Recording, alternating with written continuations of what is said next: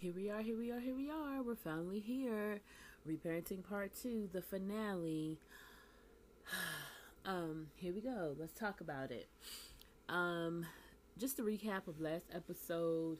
We talked about reparenting yourself part 1 because it was pretty much the basics, like getting a full understanding of living in your truth and gaining knowledge of the fact that even though you live in your truth, the other party who may have caused your trauma doesn't have to care, doesn't have to change.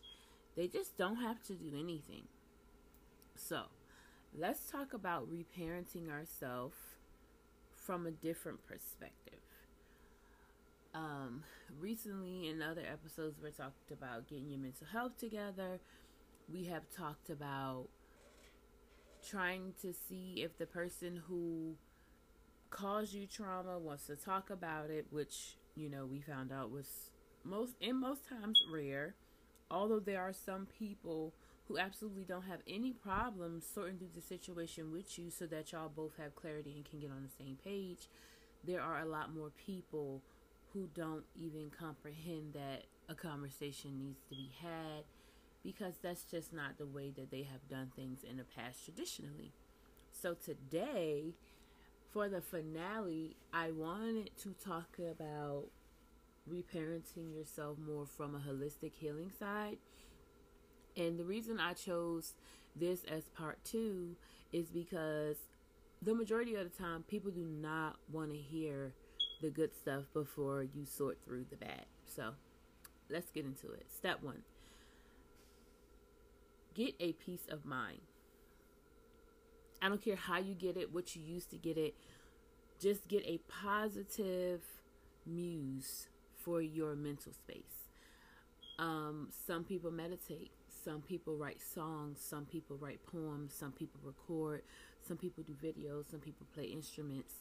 I just really would like to see more people get I'm gonna just call it a hobby for your trauma. And I know that sounds so far-fetched, like why would I get a trauma for my hobby? Because if you're constantly sitting around absorbing energy that does not elevate you, you're probably depressed. You're probably filled with anxiety. You're probably an overthinker. Like if you've been through these things that we have graced through these last couple of weeks, you've been through a lot, and now it's time for you to shift gears. So a part of reparenting yourself and shifting gears is not allowing yourself to be stuck in the mindset that was once created for you. Even if it was by you unknowingly, you now have the power to move onward and upward by way of a hobby. This hobby would, in fact, based off of experience, take up so much of your time that you won't think about your trauma anymore. That is the goal.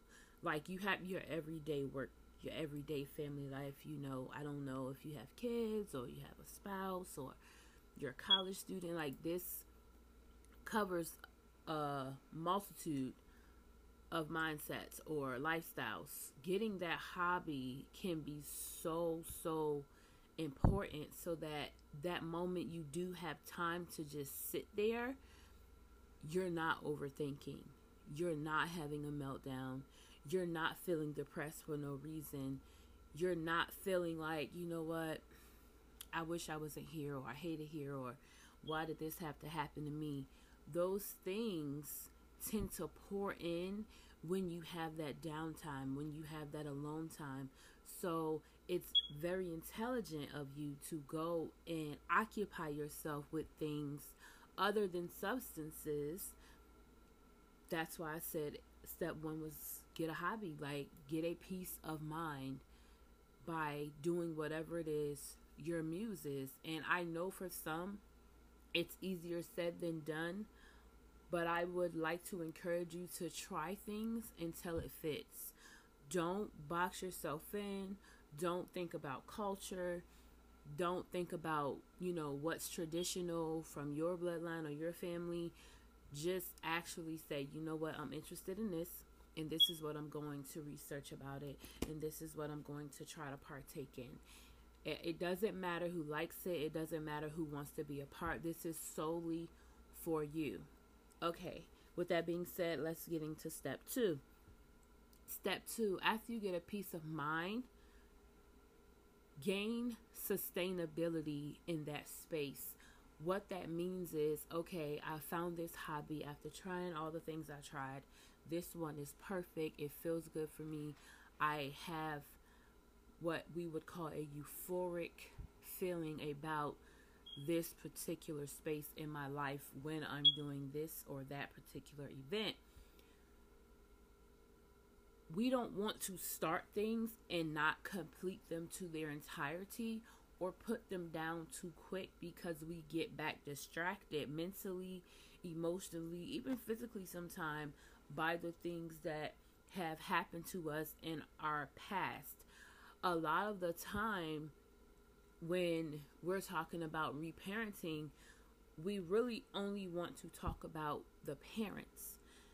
And it's not only the parents that we can blame for certain behaviors, because after a certain age, we should in fact switch gears by way of, like we talked about in part 1, pulling it all together on the drawing board, plucking off what doesn't need to be there, trashing what doesn't, need to stay, regrouping, reevaluating, and coming up with a new game plan. So this doesn't apply to each and every one of you listening, but for those who it does apply to, listen to me clearly. After a while, reparenting becomes your job. Like, you want your mom or your dad or your grandparent or your aunt or your godparents, whoever it is that had the very, very, very great task of raising you, to fix it. But not all of them have the capacity to do so. So being that they don't have the capacity to fix something that the majority of them, like we said in the episode before this, they don't even understand or know that this is a thing until you've brought it to their attention. So with that being said, it becomes your responsibility to pull yourself up by the bootstraps and go out here and make sure that whatever it is you're doing to overturn those things, you stay grounded in them. You create a sustainability plan so that these things won't affect you in the same ways that they did once before. You don't start and quit or say, oh, well, I got distracted, I'll get to it later, and then it's 4 years before you pick it up again. Sustainability is very, very important, because it is something that I feel should be taught more, number one. But it's like really, really rare in some parts, especially where there's a lot of trauma. And a person that has a lot going on mentally and emotionally, that has pretty much put their cape on and said, hey, I'm going to do this job. You tend to overwork yourself. You tend to be a much more people pleaser than a self pleaser. So step 2 was sustainability, because I want you to sustain your happiness. It's been easier in the past to just go with the flow and, let bygones be bygones. But if you're going to pick something up to be, I would call it a coping mechanism for you to not continue this toxic cycle of behavior that you're saying you don't want to be a part of anymore, you need some sustainability. Like, a lot of people will tell you, like, oh, go get stability. Stability is only one part of the equation.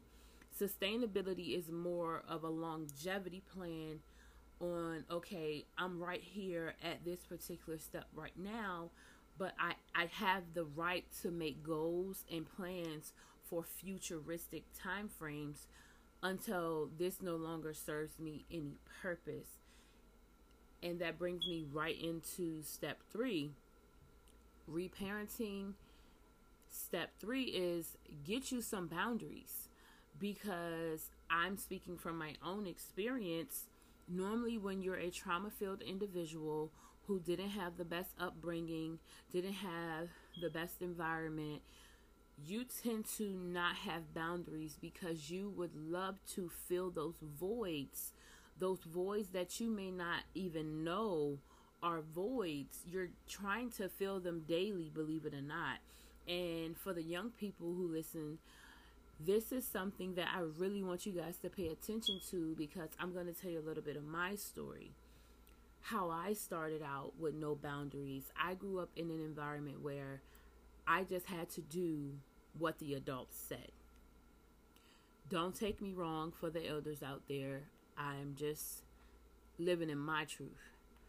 I was told that pretty much like the customer's always right, the adult is always right. So anytime an adult would, ask anything of me, here I was just doing it.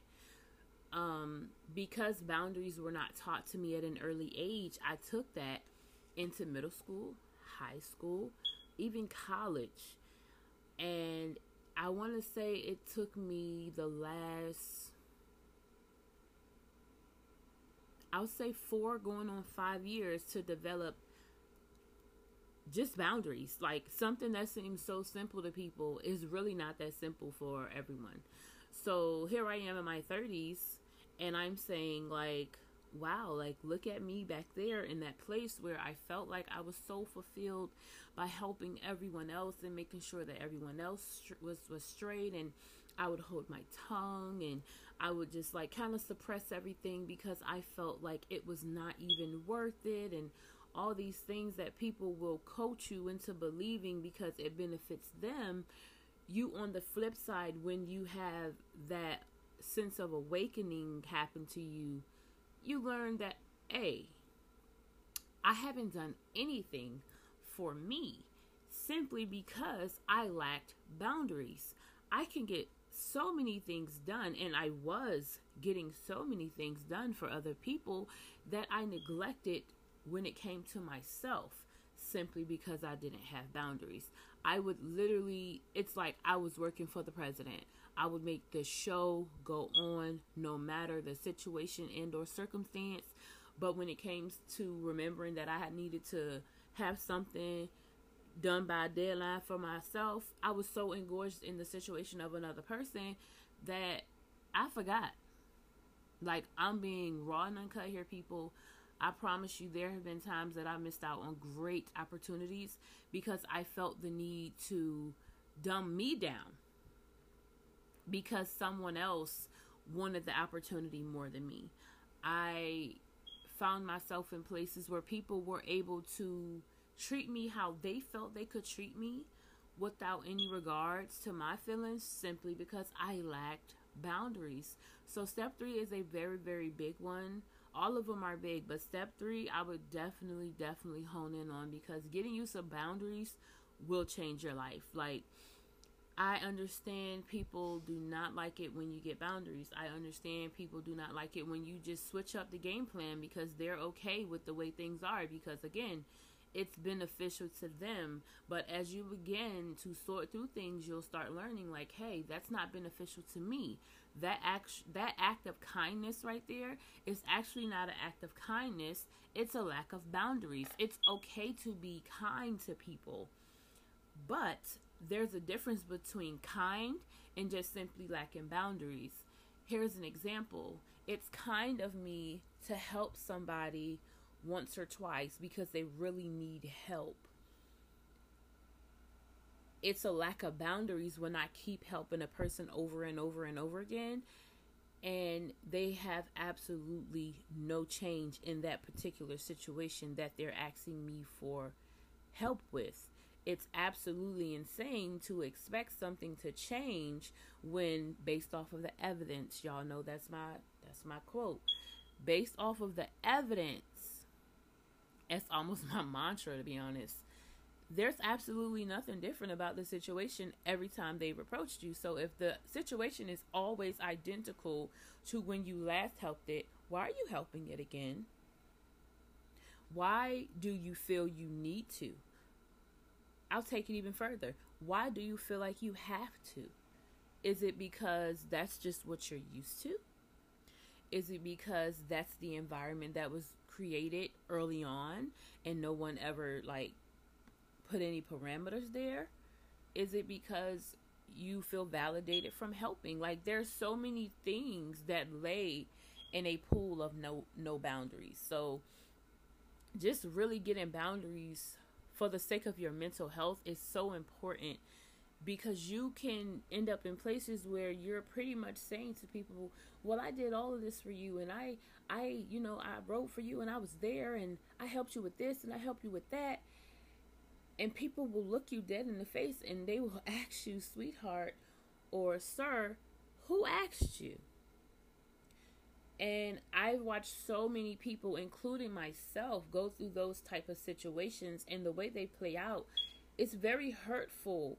But there is a big lesson there. And that lesson that I took from mine many, many years ago was, if no one asked you for that, you initiated it. You invited it into your own life due to your lack of boundaries. And now that it doesn't feel the way you want it to feel in particular anymore, you now want to flip the script, which is one of those traits that we tend to see when you have trauma. Like, you real life want people to love you, like you, care for you. Like, again, filling those voids are important, even if you don't know it's a void. Just take the time when you get a chance to really, really evaluate your own behavior. Like, all people aside, reparenting is literally you evaluating your behavior, your actions, your cycles, your like every day-to-day operation, and then comparing it alongside to the things that you say you don't want because you learned them from your environment previous to your adult life, or your previous to your teenage life. I honestly feel like people don't want to hear that, but it's like very, very true. Like I said, we can blame the adults all we want, but after a certain amount of time, if you don't shift gears, you become those same set of adults that you don't want nothing to do with, which is kind of weird, because you're saying, hey, I don't want nothing to do with them. I don't want to be like them. You literally spend so much time trying not to be like them that you become them. And then after you become them, it's even harder to do a 360-degree turnaround, because you've been living that way so long that, number one, you don't even know that you're like them. You've falsified this identity of, I'm above them, I'm not going to be like them, they're beneath me, I'm moving on with my life. Just for one day it hits you, you're like, oh, well, actually, if evaluating the behavior and the shoe fit, you have to wear it. So we can't continue to blame only the adults. We have to take accountability, the big A word that a lot of people hate, after a certain amount of time. And I understand, like I said in the beginning on the first episode, part 1 of Reparenting, you really don't want to be a part of a situation, and you don't understand why you had some of these things happen. And then on the flip side, there's people who totally don't understand that any of this is even an issue until they encounter somebody who's like, absolutely not. You're not going to treat me this way. I'm not going to deal with this. It's not going to happen. You tend to realize, like, oh, well, this was okay for me for the last 20 years, 30 years, 40 years, 60 years, however old they are. That person says, well, it may have been okay for them, but it's not okay for me. And then your whole world begins to change up a bit. Two things happen in those type of situations. One, either you just say, oh, well, bump you because I like the way I live, and this is comfortable for me, and this is how I was groomed, and nobody's ever going to change me. That's your problem. Or you really start to reevaluate what you thought was okay. Because if more than one person have told me like, hey, I don't like that you do that. I don't like that you treat me this way. I don't like that you know, jokingly talk shit to me, or whatever the case may be, you start to reevaluate and you say, oh, well, maybe that is not good, you know, and I only did it because there's always a remedy to the issue, but we don't have enough conversations to remedy the issue. So we can't find a remedy to something that we don't know is an ailment. Like, it's impossible. Like I said in the last episode, if there's nothing being taught, what is there to be learned? So when taking these 3 things that I've said so far, which is getting a peace of mind by way of hobbies, so that when you're in your downtime, you're actually able to not overthink, not feel triggered, not, you know, feel overwhelmed. Because yes, these things happen. Yes, your feelings are valid, but they should not control your life. When I say get some sustainability in those newfound happy areas that make you feel fulfilled, because it is important for you to pick them up and not put them down because they're uncomfortable, not put them down because your trauma walked back into your life, not put them down because you had an event, you know, that made you feel like, well, this is a waste of time anyway, I'm not even going to try anymore, nobody cares. Those things are distractions. So when you talk about longevity and sustainability, it helps you understand, you know, I don't understand why this feels so uncomfortable at first, but if I keep going, I will feel better. And, you know, the boundary portion, like I said, so big. You really just want to hone in on those boundaries, because once you create those boundaries, you'll be able to say, you know what, listen, you no longer trigger me. You know, yes, that happened to me, but you no longer hold that type of power in my life. Yes, that happened, and I'm not ashamed.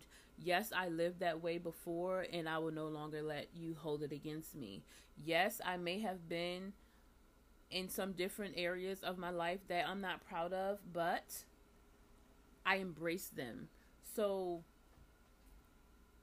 last thing is, I wouldn't say last thing. Forgive me, y'all. Number 4, triggers.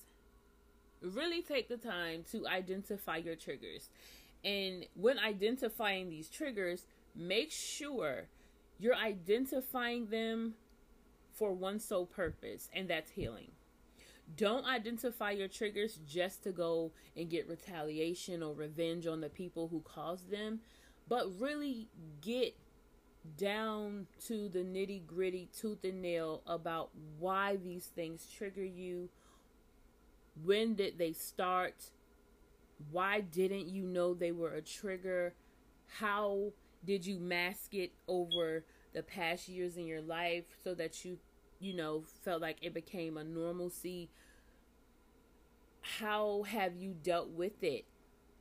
And how are you going to soothe it moving forward? Because triggers could be something simple, like you can't complete a task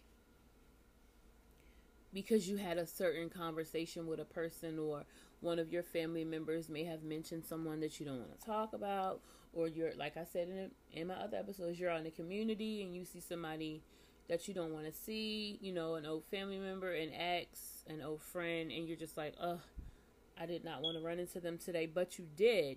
So now you have to find strength in knowing that, yes, that used to be a trigger, but now. And then I would say come up with a trigger regimen. Like, if you are triggered, how long will it take you to be untriggered? How long would it take you to come back down to level 1 and be back in your, you know, normal rhythmic flow after that type of event happened? Because we're not going to be, you know, sitting around here like, oh, that's never going to happen to me. Yes, it will. It actually can, and it will. May not happen today, may not happen next year, but there are things that happen in life that are inevitable that we cannot control. We literally have no control over other people. We only can control and govern ourselves. With that being said, I really, really recommend everyone take the time to come up with a trigger regimen, because trauma is one thing, but trauma also gives us PTSD, which I feel, my opinion, not a doctor here, but I feel like the PTSD is what gives us the triggers. Like, the trauma causes the PTSD, and the PTSD causes the triggers to linger, and we don't really get diagnosed every day. But post-traumatic stress, anybody can have that. Children can have it, just simply from a traumatic event happening to them. There's certain things that your brain is not supposed to have to endure, yet it does. So you have to come up with how to reset it. So 4 things we talked about for reparenting, and this will be the last one: wholeheartedly heal. Heal, the big H. With all that I said in the beginning of this segment, those things are great. Getting a hobby, trying not to focus so much on your trauma. Not saying not focus on your trauma. We talked about that in the first episode, part 1. This is part 2. Once you focus on your trauma, what to do next. I feel like there's never really enough conversation about, after you have accomplished what the world promotes, what's after that. That's what made me make this particular segment, because there's a lot of heal yourself, heal yourself, heal yourself. This is how you do it. This is step 1 through 5. And then you get to step 5 and you're like, okay, so what do I do now? So that's where my recommendations came from, as far as trying to reparent yourself from those toxic cycles and environments. And I hate to say it like this, but this is my way of saying it: those generational consequences, because not everything is a curse. Some things are simply taught. They may not even know that it was bad, but it was still taught, and it's very unhealthy, yet you learned it. And the people who taught it to you, they learned it. And the people who taught it to them, they learned it. And until enough of us get up, get out, speak up, speak out, we're not going to see the change in life that we want to see. That's why we have to be it. We literally have to be the change in life we want to see. We want to create boundaries. We want to tell people no as a complete sentence. We want to just get people on one accord with the way we want to live our lives individually. We do not have to stick to the game plan. We don't have to sweep things under the rug, because those are past things that worked for them, but it doesn't mean they work for us. And that's pretty much all I have for you today, you guys. I'm very proud of everyone. I really, really, really, really, really am proud of you.